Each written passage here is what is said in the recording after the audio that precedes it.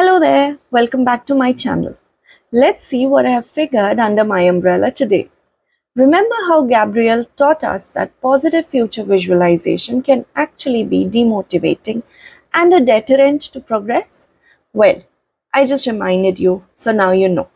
Today we will learn how to do positive future visualization in a more effective way. How, you ask? It's time to Woop! Step 1. Wish. The first step in the Woop process is to make a wish. Take a moment to visualize progress in a key area of your life.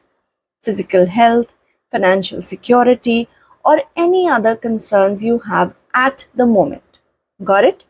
Then focus on one simple and small action you could take today to move closer to this vision. Say you want to have a healthy diet. You can start with a simple wish. Eat one serving of vegetable with every meal. Have you started wishing already? Step 2. Outcome. Focus on the greatest benefit that will flow from completing your wish today. Really hone in on that feeling of success and allow yourself to feel a peak emotion associated with completing your intended action. Example.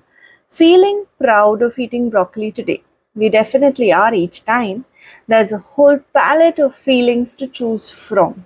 Balanced, proud, relieved, connected, energized, satisfied, etc. Have you started feeling it already? Step 3. Obstacle. Now focus on the biggest internal obstacle you need to overcome today to fulfill your wish. This means looking inward and identifying the hurdle that you usually stumble on your road to success. Example, my mobile phone distracts me from work productively, or I get tempted by cookies on the kitchen counter. Cookies have an uncanny ability to talk us out of eating broccoli. Step 4. Plan. Once you have identified the hurdle, focus on your response to this obstacle. Think, if I notice the obstacle, then I will. Example, if I come home tired from work, then I will meditate for 10 minutes. Or, if I experience cravings for fried food, then I will go for a walk and drink a large glass of water. Doesn't that sound specific? The Woop method can be extremely powerful. Instead of fantasizing about the future, start whooping your goals.